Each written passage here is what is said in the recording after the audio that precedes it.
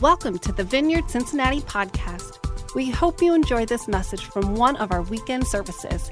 To subscribe to our podcast or listen to other messages, go to vineyardcincinnati.com/podcast.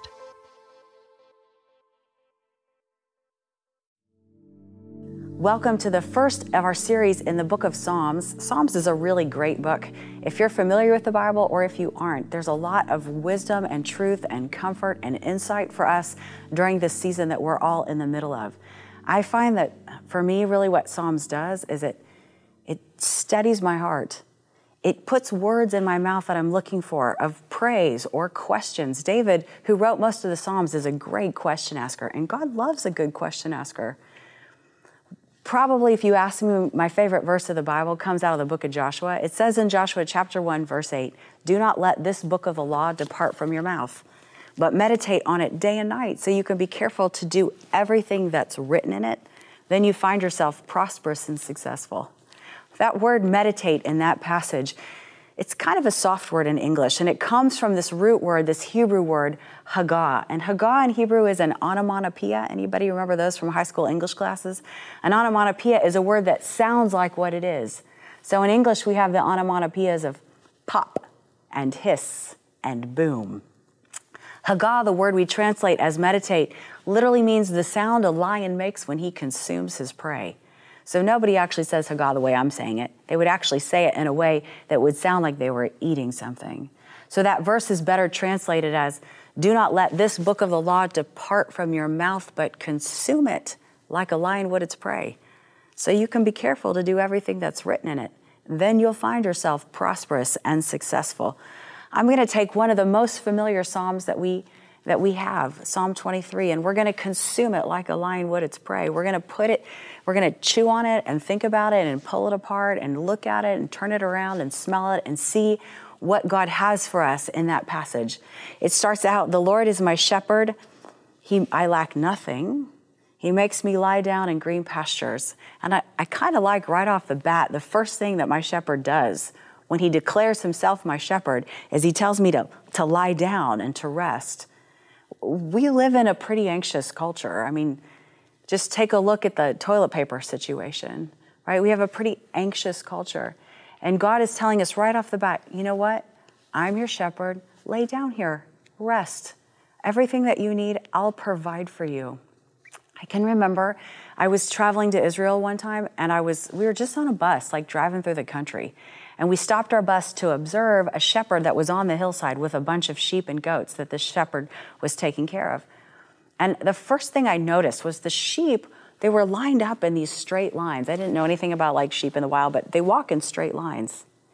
And the goats were kind of all over the place. And I was like, that's interesting. And the shepherd was walking along between where the sheep were all lined up and was like talking to them and pointing something out. And after observing them for a minute, I said to our guide, a man named Ray Vanderlaan, I said, did we just not pick like the sharpest shepherd to look at? Because he's got a bunch of animals up on that hillside and it's like rocky and brown and I don't even see any grass. Like where are they grazing? What are they eating? And he said, "Oh, Beth, look underneath the rock.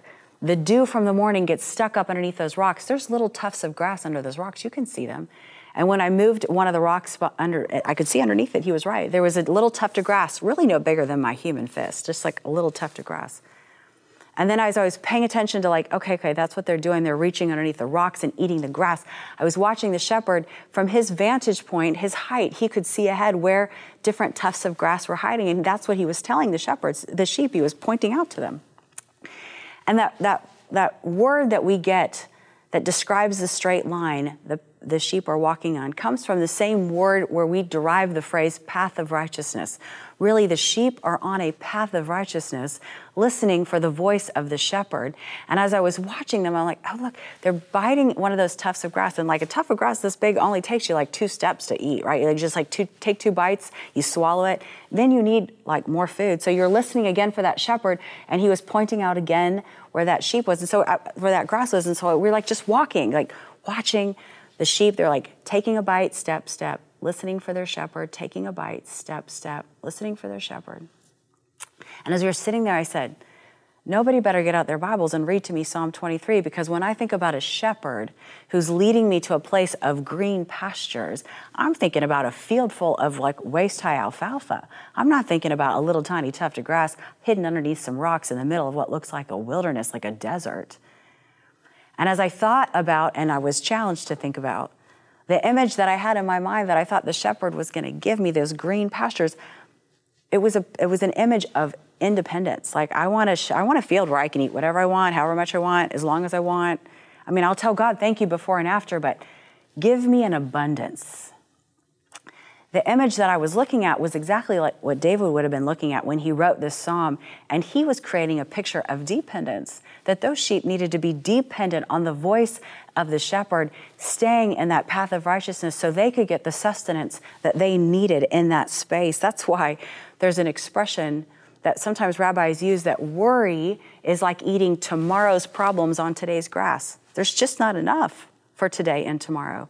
We've got to stay in the moment we're in. And when we learn how to settle on a path of righteousness and listen for the voice of the shepherd and be grateful and satisfied about the gift that he's giving us in that moment, that's when we begin to experience that kind of rest. But sometimes we find ourselves in the rocky wilderness and we think to ourselves, what kind of shepherd would take me here? But you can read all throughout your Bible that God actually often led his people into the wilderness, because that's where he got to know them. That's where he got their attention. In fact, the word for wilderness literally means the place of the word. Think about the different biblical characters he took into the wilderness, right? He took Abraham there. He took Moses there. He took Isaiah there. He took Jesus there. Because inside of that wilderness, in that place of the word, people were able to focus on him. They were able to get to know him. And that idea of the Lord is my shepherd, I lack nothing. He makes me lie down in green pastures. Green pastures it represents new growth. And if there's anything I think that we can all testify that has happened to us in the last month or so, is we've had some new areas of growth. We've had muscles we've had to use and experiences that we couldn't have even have imagined at the start of the year. We're in this area of new growth, and can we believe or trust the Lord is leading us there? He's in that space with us and will sustain us, and we will lack nothing in the midst of it. It goes on to say, he leads me beside quiet waters. I don't know about you, I can thirst for all kinds of things, but only my shepherd knows what kind of waters are safe for me to drink. There's a verse in Jeremiah, it's chapter 2, verse 13, and it says this, my people have committed two sins. He's speaking through the prophet Jeremiah. My people have committed two sins.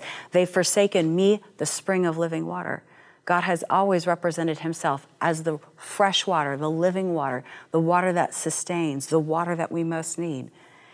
They've forsaken me, the spring of living water, and they've dug their own cisterns, broken cisterns that can't hold water.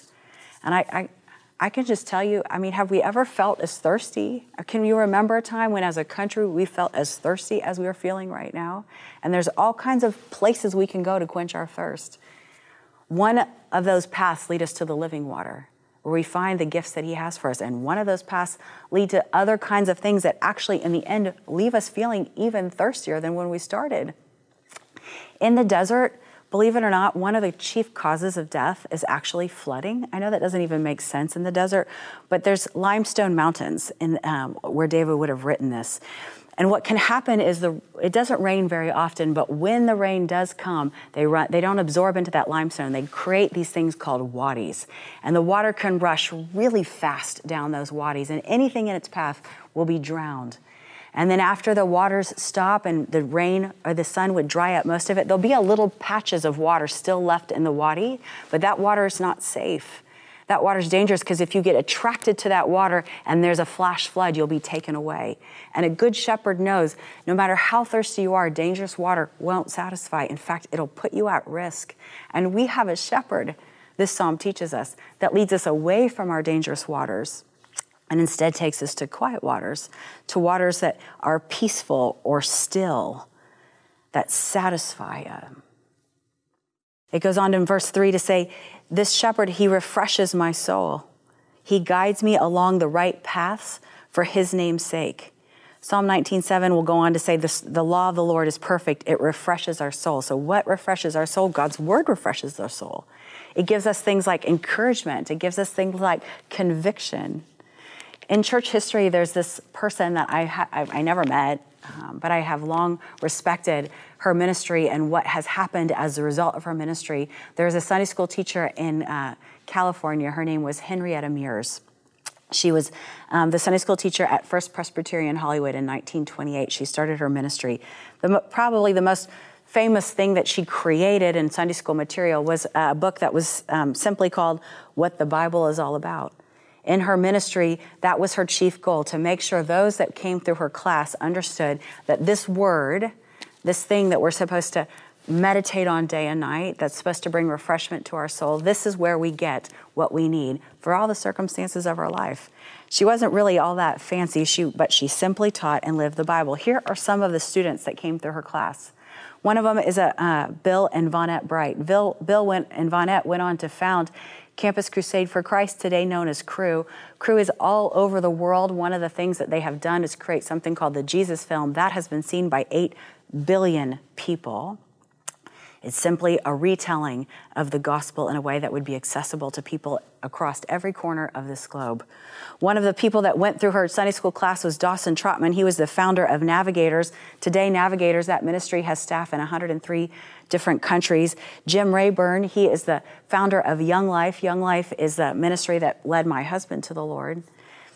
Another one of her students was Richard Halverson. He was the U.S. Senate chaplain for 15 years and the chairman of World Vision for over 20 years. Another one of her students was Ronald Reagan. He, of course, was our 40th president of the United States. Another one of her students was Billy Graham. Billy Graham preached in person to over 80 million people. Somehow, these students in her Sunday school class caught the most important thing as the most important thing, and that's this Word of God. That this is what refreshes our soul.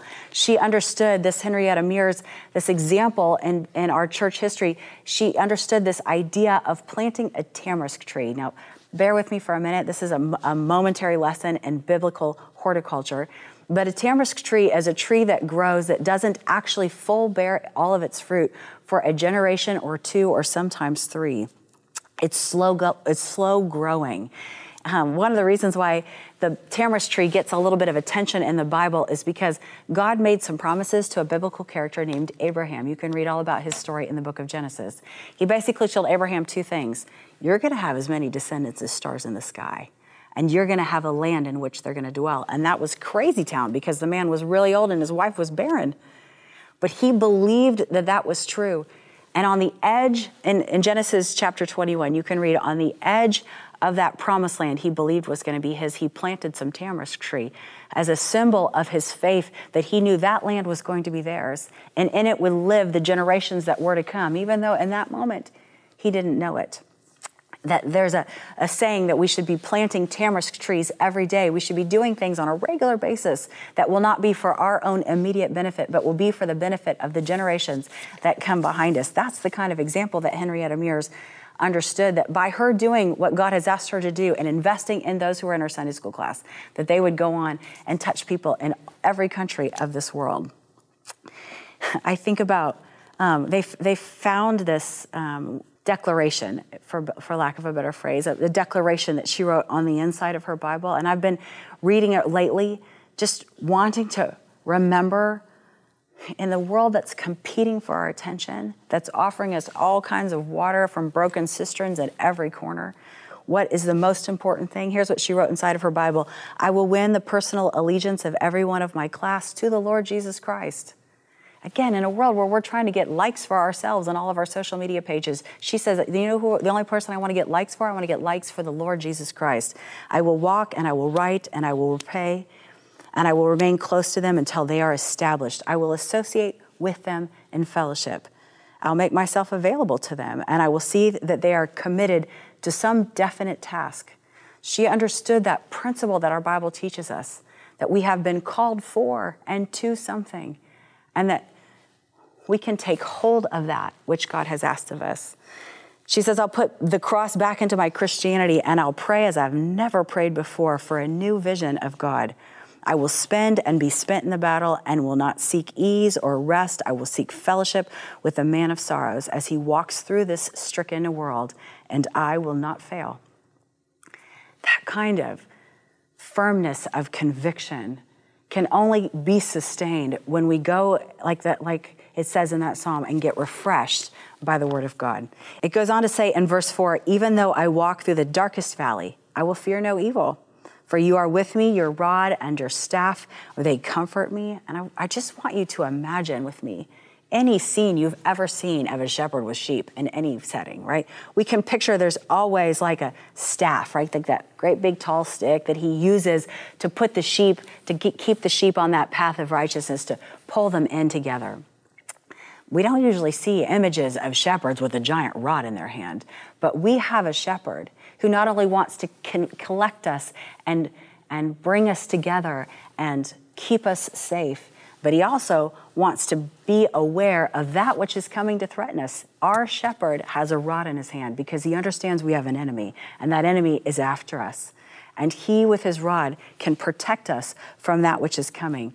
One time when I was over in Israel, we were looking at those great big gladiator stadiums. Can you picture that from any movie you've ever seen? Gladiator fights with like the sand on the ground. During a terrible season of Roman rule, they had different sports where they would bring humans out onto the gladiator pits and they would fight to death. And one of the games in particular was they would chain two humans together and they would release those two humans against a wild animal. And if the two humans could learn to work together, they almost always defeated the animal. But if at any point those humans began to fight against each other, the animal won every single time. And Paul would use some of that language later in some of his letters when he talks about us being chained together. I think about the stories that God has written for us in our life and the people that he has allowed us to be connected to, right? The people that he's allowed us to be alongside or back to back with. And he's saying to us, listen, I will protect you. I will keep you in. Recognize who you're in this story with. Fight. Like when I think about the wild animal, 1 Peter will talk about how our enemy is like a roaring lion wanting to devour us at any turn.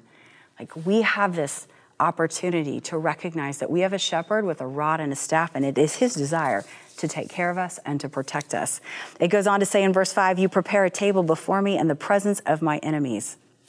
If I was writing this, which I didn't, but if I was writing this, I'd say there'd be a table for just the two of us far away from the enemy, right? But that's not what God wrote. He wrote, we're going to have a table and I'll prepare it for you, but we're going to be in the presence of your enemies. And do I think the enemy is satisfied with just watching me sit there and eat with my Savior? Absolutely not. He's going to be constantly trying to pull up a chair to my table. He's going to be constantly trying to talk to me and invite me and talk me into allowing him to have space at my table. He's going to be saying things to us in the middle of this COVID crisis like, this is really bad and you are not going to make it.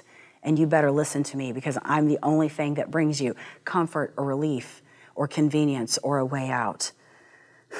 This enemy, what he wants to do is cause you to trip up and stop following Jesus because he wants you to think that there's no point in continuing because it is his desire to hurt us because he wants to hurt God and we are God's kids. And if he can hurt us, he'll hurt our Father. And that's his chief goal. The enemy is saying like, you know, I'm going to take you in the valley and in that valley, you're not going to make it. But we have a shepherd that says to us, I'm actually going to be with you in the valley. And you don't need to worry about anything. You lie down and rest. I've got a rod and I've got a staff. I'll take care of you. We can't really control what enemy prowls around our table. While we sit there, we have been given authority. Like God has given us authority as his kids to invite people to and from that table. We've been given this gift of free will. So you have the ability to say, in the name of Jesus, enemy, you don't have any place at my table. In the name of Jesus, I'm not going to listen to you any longer. In the name of Jesus, I'm going to consume this word of God like a lion would its prey because I believe this is what's going to sustain me. And I think that the measure of the peace of God that we have in our lives is the countenance of like the look of our faces in the middle of the presence of the enemies. If we can be calm, Last week on Easter, we talked a little bit about that word shalom, that filling in of the cracks. If we can believe that God wants to fill in our cracks and wants to be with us in the middle of that table, then it doesn't matter what enemy wants to roar around us. It doesn't matter how much noise they make. It doesn't matter how many lies they whisper. It doesn't matter because we have a shepherd and he's here with us at that table. It goes on to say, your head, you anoint my head with oil and my cup overflows. There's this Bedouin custom. Bedouins are like nomadic shepherds. They existed a long time ago in ancient days and they still exist today. You can see Bedouin shepherds in different parts of the world today. They have this custom. If you get invited into a Bedouin shepherd's tent, they're going to offer to you something to drink, probably tea or coffee or water. And if you drink everything that all the liquid in your cup, their assumption is you want more, and they're going to give you more. They're going to fill your cup again. And if you drink everything the second time, being a good guest, they're going to give you a third cup. In fact, if you want to signal to your host you don't want anything more to drink, you've got to leave a little bit more in your cup. And that's this idea of the overflowing cup. God says, you know what? I'm going to make your cup overflow. You drain your cup, I'll fill it again. You drain your cup, I'll fill it again. You drain your cup, I'll fill it again. If you want me to stop filling your cup, leave some there for yourself. Start self-preserving and take care of yourself. But here's the deal. If you pour yourself out on my behalf, I'm going to overflow your cup. It goes on to say in that last verse of Psalm 23, surely your goodness and your love will follow me all the days of my life, and I will dwell in the house of the Lord forever. That word surely, man, that sounds like David is confident of God's love for him. And he's confident that love will actually follow him. Another way to say that is that love will actually pursue him. And you know what pursuit looks like, right? You know what it looks like to be pursued. I was thinking about when I first met my husband, we were high school students, and it was about a month after Valentine's Day. And I remember saying to him on our first date, like, where were you a month ago when all the girls in my high school were getting like flowers and chocolate and I was walking around all by myself? Like, you showed up a month too late. The next day at school, in first period, the door knocked on my first period class, and there was like a messenger from the office, and there was a dozen roses, and the card said, sorry, I'm a month late. I was like, oh, that's so sweet. Then I went to second period, and second period, there was a knock at the door, and there was another bouquet of flowers and another note about, this is for making up for all the days I lost this month. And then third period and fourth period, and we had 8 periods in my high school junior year. So I went home that day with 8 bouquets of flowers, and when I showed up at my house, my dad's like, this looks like a guy who's in pursuit. Like, that's what pursuit looks like. It's a chasing after you. God says in this passage, what's going to chase after you? Goodness and love. All the days of your life. I can't stop it. It's going to overwhelm you. Goodness and love are going to come for you because you're my kid, and surely it's going to happen all the days of your life. When I think about, the power of this passage. If in the week to come you find yourself in any moment overwhelmed by the circumstances you got going on, by the unknown of your future, by the questions you have in your heart, by the temptation of dangerous waters, by lies that are being whispered into your ear, what tool do you have? What choices do you have? You can get out this Psalm 23 and you can just pray through it. Use these words if you don't have the right words. Close your eyes and read through it and say, the Lord is my shepherd, I lack nothing. Lord, thank you for being my shepherd. Show me what it is that you've given me. He makes me lie down in green pastures. He leads me beside quiet waters. Thank you for teaching me what it looks like to rest. Thank you for the waters that you have that will quench my thirst. He refreshes my soul. He guides me along. Just pray through each of those verses and allow the Word of God to sanctify, to wash over, to realign our thinking. I think that's what that verse in Joshua 1:8 that I started with, I think that's what it means when we're supposed to meditate on it day and night, when we're supposed to consume it. Because what it ends up giving us is actually more than we can hold on to. It's like hope, comfort, instruction. It meets us uniquely, whatever our storyline is, and walks us into what God has for us next with his presence and his peace. That's his fingerprint. When you begin to feel that filling into the cracks, that's the fingerprint of God. I'm looking forward to spending the next couple of weeks in Psalms with you. I'd love to hear about the way in which you use Psalm 23 this week in your life. Let us know how that happens, and would you pray with me now? Jesus, thank you that you're the shepherd. Thank you that we can trust you in all ways. Thank you that you are leading us and guiding us and sustaining us. And that no matter what valley we feel like we're in the middle of, or no matter what enemy we feel roaring around beside us, thank you that our faces can demonstrate our understanding of the fact that you are there in the midst of it with us. We trust you, Lord. We trust you with what we can't see, with what we don't know, with what we don't like, and what we can't control. We trust you with it. Would you continue to bring your truth, your presence, your love in and through our lives? And I pray all these things in your holy and precious name. Amen. Thanks for listening. We hope you enjoyed this message. To subscribe to our podcast or listen to other messages, go to vineyardcincinnati.com/podcast.